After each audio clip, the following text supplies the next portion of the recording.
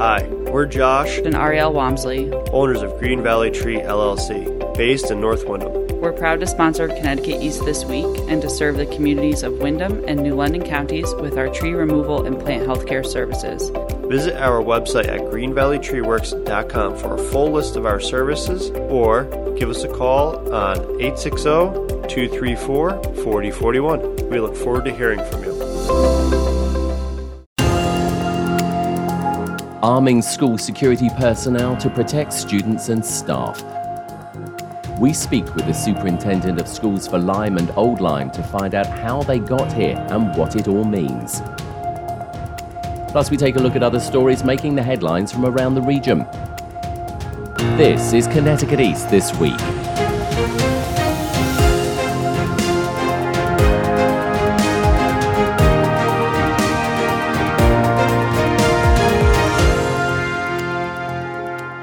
Hello, I'm Brian Scott-Smith. It's a sad state of affairs when we have to arm security personnel or even post police officers at our schools, but that's the reality we live in. And with mass shootings happening at our schools with frequent regularity, many boards of education have taken steps to try and protect their students and staff by implementing various protective measures like bulletproof or shatterproof glass, door locks and classroom communication systems. But because the discussion about gun control in the country remains so polarizing, many are taking an extra step. And where they cannot afford or have access to local law enforcement to be at their schools, they're turning to arming their school security personnel in the hopes it would act as either a deterrent or at the very least provide a faster response time in the event of an active shooter situation at their schools. The schools of Lyme and Old Lyme along the shoreline of Connecticut have become the latest to favour arming their school security personnel. During a recent special Board of Education meeting on June 15th, they also allowed public comment. The board ultimately voted 7-2 in favour of arming their school guards. I sat down with Ian Navisa, the superintendent of the Lyme Old Lyme School District, for a very direct discussion with him about how they ended up here. Superintendent Navisa, thanks for the interview. A lot of media attention at the moment with regards to a decision which was made on the 15th of June 2022 by the Board of Education in a vote of 7-2 to arm security personnel in 3 schools here in your region. Talk us through how we got to that. Certainly. So this is something we have discussed for quite a while. Obviously, safety and security of schools has been a hot topic since Columbine, when my career was really beginning many, many years ago. And as you're well aware, there have been other unfortunate situations in schools, most specifically in Texas. There was a situation in Uvalde. But we are constantly evaluating our safety and security procedures. And one of the concerns we've had for a long time in our safety committee, which I'll talk about who serves on that committee, is the response time by police. And I don't say that to fault the police. This is just a reality of having to drive their vehicle from one place to another. And the location of our schools and the fact that we do not have a local police force really puts us at a disadvantage in terms of the response time. If you look at any of the specialists in this area, I've been to a number of trainings with the FBI, with the Connecticut State Police on school shootings, and their number one emphasis is on the quicker the response, the better chance you have of saving people's lives. So that's really where this came from. I did mention that I would talk about our safety committee a little bit. We do have a safety committee that meets regularly throughout the year. That's comprised of school staff, Board of Education members, local first responders, which includes the fire department, the ambulance, our local police, the state police. We do have a resident state trooper here, and our school nurses. So we cover a lot of things in that committee, not necessarily just school safety, health issues, etc. But obviously a lot of our time is spent talking about school safety, and that's really the genesis for this concept. Just so that listeners can understand as well, because they may not be aware of the towns of Lyme and Old Lyme. Old Lyme does have a very small police force, I understand, and Lyme does not. So just explain that for the listeners, if you would, because that's, I think, important for them to understand, because you've just mentioned about response times and that you are not criticising the police force or law enforcement. Not at all. The police have been wonderful in responding to any of our needs at all of our schools. and I want to be very clear about that. So the two towns are served in general by the state police, specifically Troop F of the Connecticut State Police serves us. Troop F is located in Old Saybrook, which, as you know, is just one town over the river. The town of Old Lyme does have a resident state trooper, so they pay the state police to employ one of their troopers as a resident state trooper, and they have a number of constables who serve under that resident state trooper.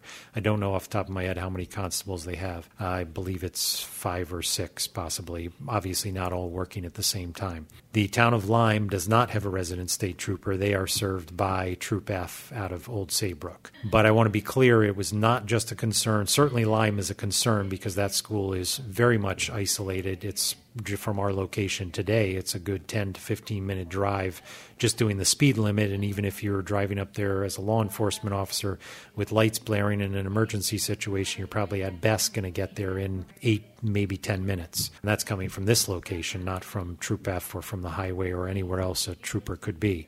But it's more than just that. It's also just the response time here on our main campus and at the Mile Creek School. So, for example, as you mentioned, if the constables are out and about in the town, even if they're unless they're parked right out front of our building, the average response time far exceeds the amount of time that most of these incidents take to occur. So talk to us, if you would. I mean, you've spoken about response times. You've said that it is not anything against the police. Why are you pushing for this so quickly? I mean, we've mentioned about Uvalde, and obviously that struck the nation once again because of the ferocity of what happened there. But a lot of commentary from the public and from, things that we've all read online, and yourself included, people are saying, okay, fine, but let's slow down. So what's the need for speed here? So I would disagree with the assessment that this is rushed. As I mentioned, this is something we've been talking about for many years in our safety committee. This was even brought to our Board of Ed in 2018 in a different format. At that time, we talked about hiring school resource officers, which essentially serve the same purpose, but they're full-fledged police officers. They're not retired police officers. So this concept is not new to us. This is not something that just because of Uvalde came up. This is something we've been talking about for quite a while. Certainly the incident in Uvalde and what happened in Buffalo were further impetus to move this forward, but I would not agree with the assessment that this was rushed into place. We hear your comment that you don't believe it's rushed because you've been having these conversations for a while. Do you accept, though, that when a nation is on heightened awareness after a situation like this, possibly they're going to knee-jerk react and say, yeah, we need to get this done? I don't think that necessarily applies to this situation. I would actually say that I think that, sadly, the nation has become numbed to these situations. I remember very distinctly, obviously, the Sandy Hook situation and the just shock and horror that lasted for weeks and weeks and weeks. And it amazes me how quickly Uvalde and Buffalo have kind of come out of the news so quickly. And now we're talking about inflation and gas prices. So I feel a bit contrary to that opinion, if you will, just that I feel like the country's become numb to it, which is a sad, sad statement on where we are today. Some of the commentary that came out of the special meeting yesterday, there were some teachers who gave public comments. There were certainly members of the public that gave comments. Based on what they had to say, they kept referring to a particular study, a JAMA study. What's your reaction to that study, and why wasn't that persuasive to you? So I did review that study, and just one point of clarification, none of our teachers spoke at that meeting. I know some teachers from other districts did speak, and I'm sure you'll want to know the opinion of some of our teachers later in this interview, but I did review that study, and like every study, that's certainly something to take into consideration, but I don't think we should necessarily base everything on one study. As I said, I've been to a number of different workshops with various experts in the field. The FBI has studied school shooters extensively, and their number one point in all of these workshops is response time is critical. That's the JAMA study. And again, I'm not in a position to criticize it, but some of the things that jumped out at me is they readily admitted that there was no evidence from their study, and they couldn't say whether or not this acts as a deterrent. That was one of the limitations of their study, because really, how do you measure whether or not this is a deterrent? There's no way to collect that data. And then what I found interesting is the school shootings that they looked at, less than 23% of the incidents that they looked at actually had an armed guard on campus. So what might have happened at the other situations if there had been an armed guard there? It's hard to say. No one will know, because that's a determination that we can't make. I just want to pick up on the Uvalde situation, because obviously it is one of the most recent sad incidences of a mass shooting at a school. And I just want to put this point to you for your reaction to it, based on the comments that you've been making about response times. One of the things that we understand, as this is continuing to be unpacked, is that even though police got there, they were apparently outside for 45 minutes before anything was actually done. Mm-hmm. So to your point about response times, what do you say about that? Because, again, they were apparently waiting for a key to get into a building. I mean, all of it sounds very, very sad. It sounds very, very wrong. We still have to unpack all of that. So We're not making a determination on whether it was right or wrong. But that's some of the info that's come out, which clearly you've taken into consideration. Very much, yes. And that is obviously of concern. As I made clear last night, this is not the singular solution to the problem. There is always room for human error in any of these situations. And while I have heard that information through the news, I'm not here to criticize the people in Uvalde, but I can tell you the Connecticut State Police's position is very different. The first person to respond will immediately go to, forget the term that they use, but essentially take out the threat. So if we have a situation here, which we all hope we never do, I am confident that the response will be quite different than what was seen in Uvalde. And the majority of our employees right now are retired state troopers or worked for municipal police departments in Connecticut. And as I said, in Connecticut, the standard police response is the first person, whether you have backup or not, is able to get into the building. I don't want to get too much into some of the safety measures that we do have in place, but I can assure you the issue with the key will not happen in our schools. We have measures in place that will not be a problem. Clearly, and I fully understand that, and we're not intending to talk about those things, because, as you quite rightly said, those are very specific and they're not, for your school, and nobody wishes to give out that information.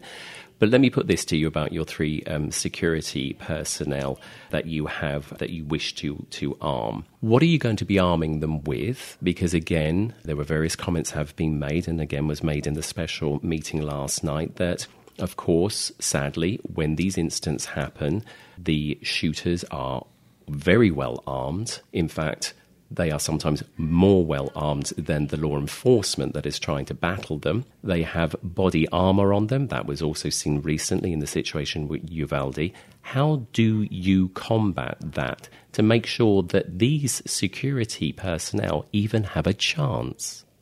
That's a great question, because obviously that's a concern. We're not going to outfit our security personnel with rifles or automatic weapons or things like that. They will be outfitted with the same weapons that they used when they were working as state troopers. The one consideration, though, that I think people need to think about is, I would argue all the time, these shooters are not trained.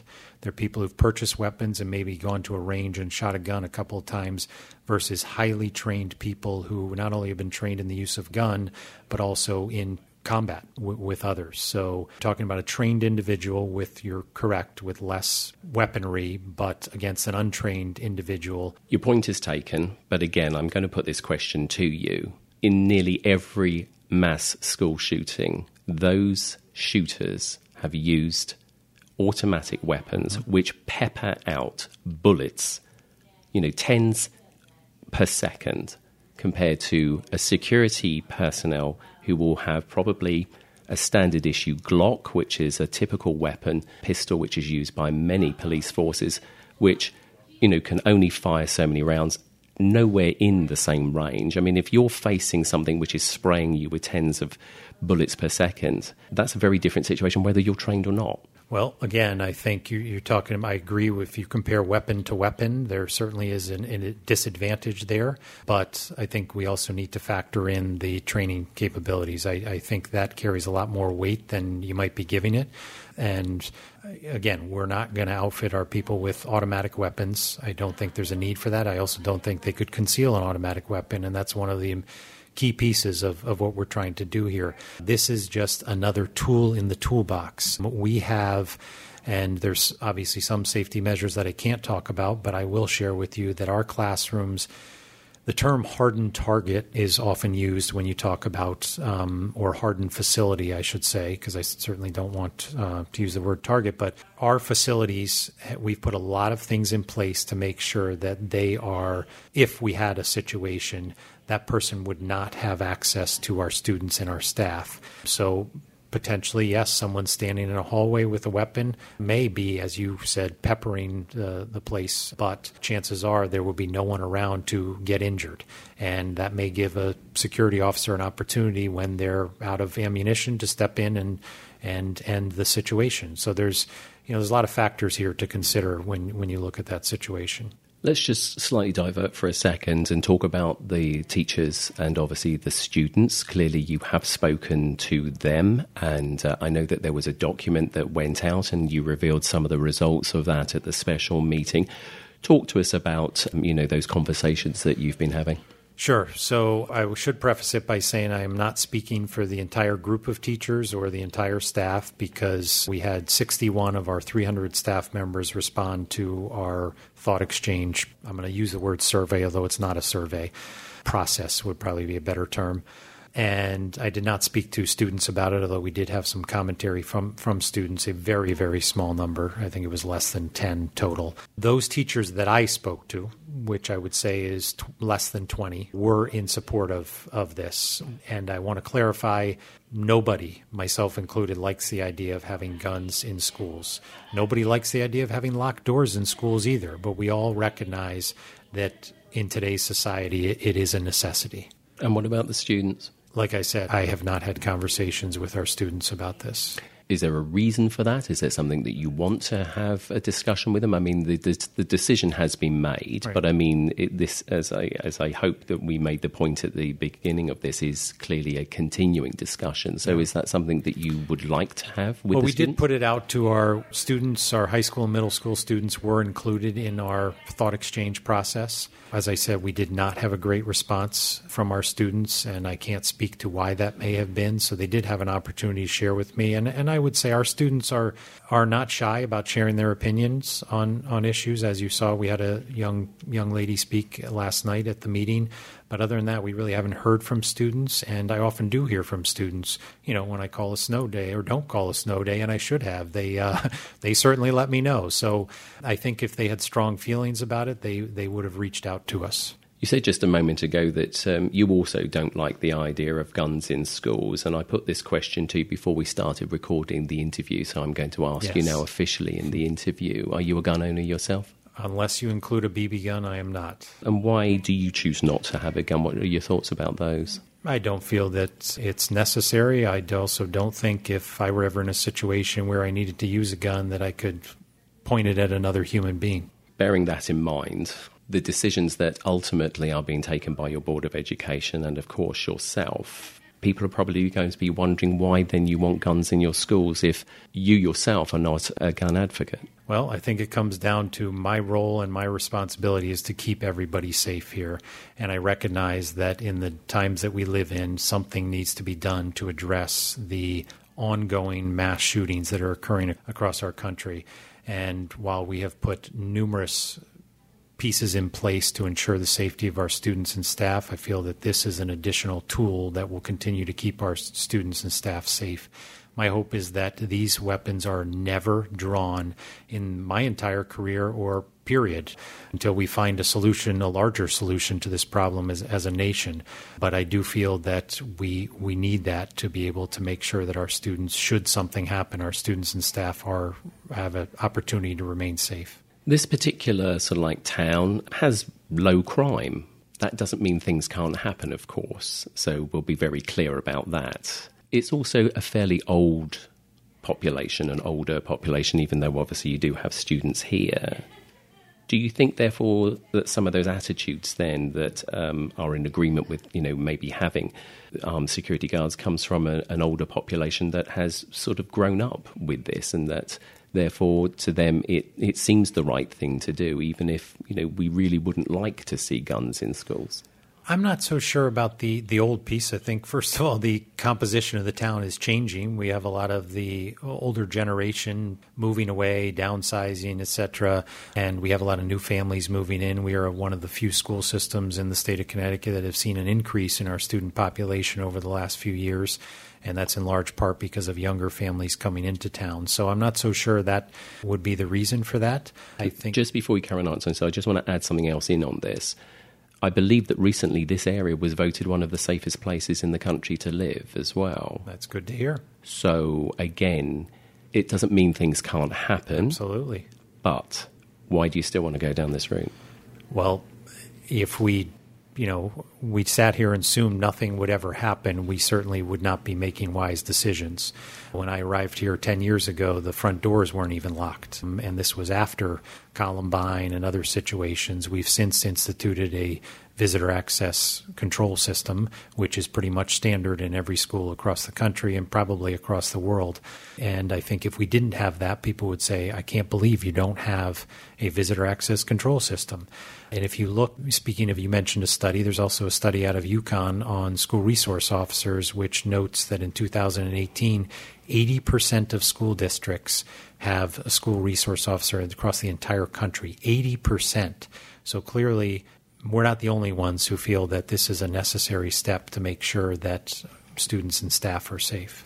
Absolutely, and I'm just going to make the point, of course, that possibly there is a bit of pressure as well on school districts that if you don't do something, that maybe you're seen as not, looking after or fully protecting, obviously, the students as well. I mean, one could also look at it that if you do nothing, you could be criticised for not doing anything. I could understand that argument, but if you knew our district, I'm not so sure that one holds water. We were one of the few school districts who during COVID remained open while everyone else went to hybrid and remote. We decided that our students needed to be in school, so we bucked the trend. So we are not against bucking trends and doing what we think is best for our students. Well, Superintendent, thank you for clarifying the situation and the decision-making that's gone behind what is a very difficult decision, but obviously a very necessary decision in yours and the Board of Education's eyes, and we thank you for joining us. Well, thank you for having me.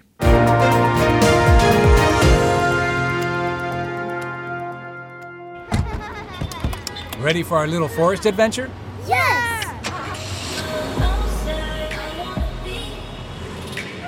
So much waiting for me. Yeah, I wanna go outside. I wanna be. We're here. Whoa, that was fast. There's a forest closer than you think. Find a park or forest near you and music inspired by nature at discovertheforest.org. Brought to you by USDA Forest Service and the Ad Council. Green Valley Tree LLC is proud to sponsor Connecticut East This Week. Contact Green Valley Tree LLC for all your tree removal and plant health care needs and more. Find us at greenvalleytreeworks.com or call 860-234-4041. Time now for a look at some of the other stories making the headlines in the region recently, sponsored by... Every number tells a story, a true story. Connecticut by the Numbers explores breakthroughs and challenges, issues and answers. Behind the headlines, across the state, follow the numbers. Connecticut news that counts. ctnumbers.news. Connecticut utility companies have been training with National Guard members from all 6 New England states during the annual 2-week Cyber Yankee exercise recently. The exercise helps organizations and businesses develop skills to combat cyber attacks on critical infrastructure like water, energy pipeline, and electric sectors.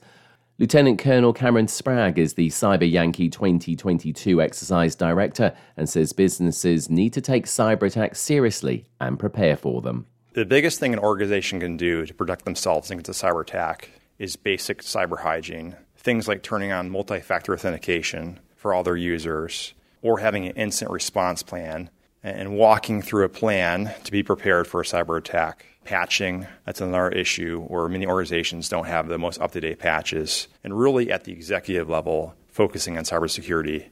If you do those things, you can lower your risk to a cyber attack. In May this year, the Colonial Pipeline in Texas, one of the largest gas pipelines in the U.S., was shut down for several days after a cyber ransomware attack affecting consumers and airlines along the East Coast and was deemed a national security threat. Reducing the number of young people involved in the criminal justice system means working on the root cause that can lead them there. A youth justice advocacy group hosted a series of events recently with that goal in mind. Emily Scott from the Connecticut News Service has more. The Connecticut Justice Alliance's #InvestInMeCT campaign was first launched in June 2020 after many discussions about a lack of investment in youth in the state, especially in communities of color. The Alliance's Christina Quaranta says the campaign relaunch comes at an important time after a bill became law last month aimed at addressing a perceived youth crime wave. We're not paying attention to the fact that we are in a pandemic, and before March of 2020, Black and brown communities were divested intentionally for many years. And so the importance of addressing the root issues and investing time and money and resources and love and care is more important than ever now. The Justice Alliance has updated its report from 2 years ago on ending youth criminalization. Quaranta says it includes new conversations with community members the Justice Alliance has had through its vision sessions. I'm Emily Scott. In the Connecticut Examiner this week, lifetime chief of the Mohegan tribe, Marilyn Malerba, will be the first Native American to serve as U.S. Treasurer. The appointment was announced by President Joe Biden and does not require the approval of the Senate. Malerba, the 18th chief of the Mohegan tribe, who is the first woman to serve as chief in the tribe's modern history, will oversee the U.S. Mint, the Bureau of Engraving and Printing, and Fort Knox. Malerba will be a key liaison with the Federal Reserve and will be Treasury Secretary Janet Yellen's key advisor on community development and public engagement. In the day this week, the town of Groton is implementing a one-year ban on applications to the Planning and Zoning Committee for large-scale data centers so that it can determine how to regulate them. The commission has discussed the need to create zoning regulations specific to data centers after the town council recently considered but ultimately rejected, due to concerns that included the noise impact of data centers, a municipal host fee agreement with data center developer NE Edge LLC. Last year, the council also approved an agreement with another developer, GotSpace, for a potential data center, but GotSpace has not as yet submitted a specific application to the commission. The purpose of the zoning text amendment approved last week by the town's Planning and Zoning Commission, and which goes into effect July 15th, is to provide adequate time to develop and adopt zoning regulations to address data centers over 5,000 square feet in size. In the Norwich Bulletin this week, for the first time in a quarter of a century, Killingly Town workers next month will be running and overseeing Killingly's wastewater treatment plant and its associated systems. Town manager Mary Calorio said a 25-year contract with the Suez North America Group, which was recently integrated into the Veolia Water Technologies Company, is set to expire on June 30th. The town several months ago floated the idea of a one-year contract extension to Suez, but the idea failed to gain traction. The town has so far filled all but one of the 6 plant jobs after several existing Suez employees were rehired to work as non-union town workers.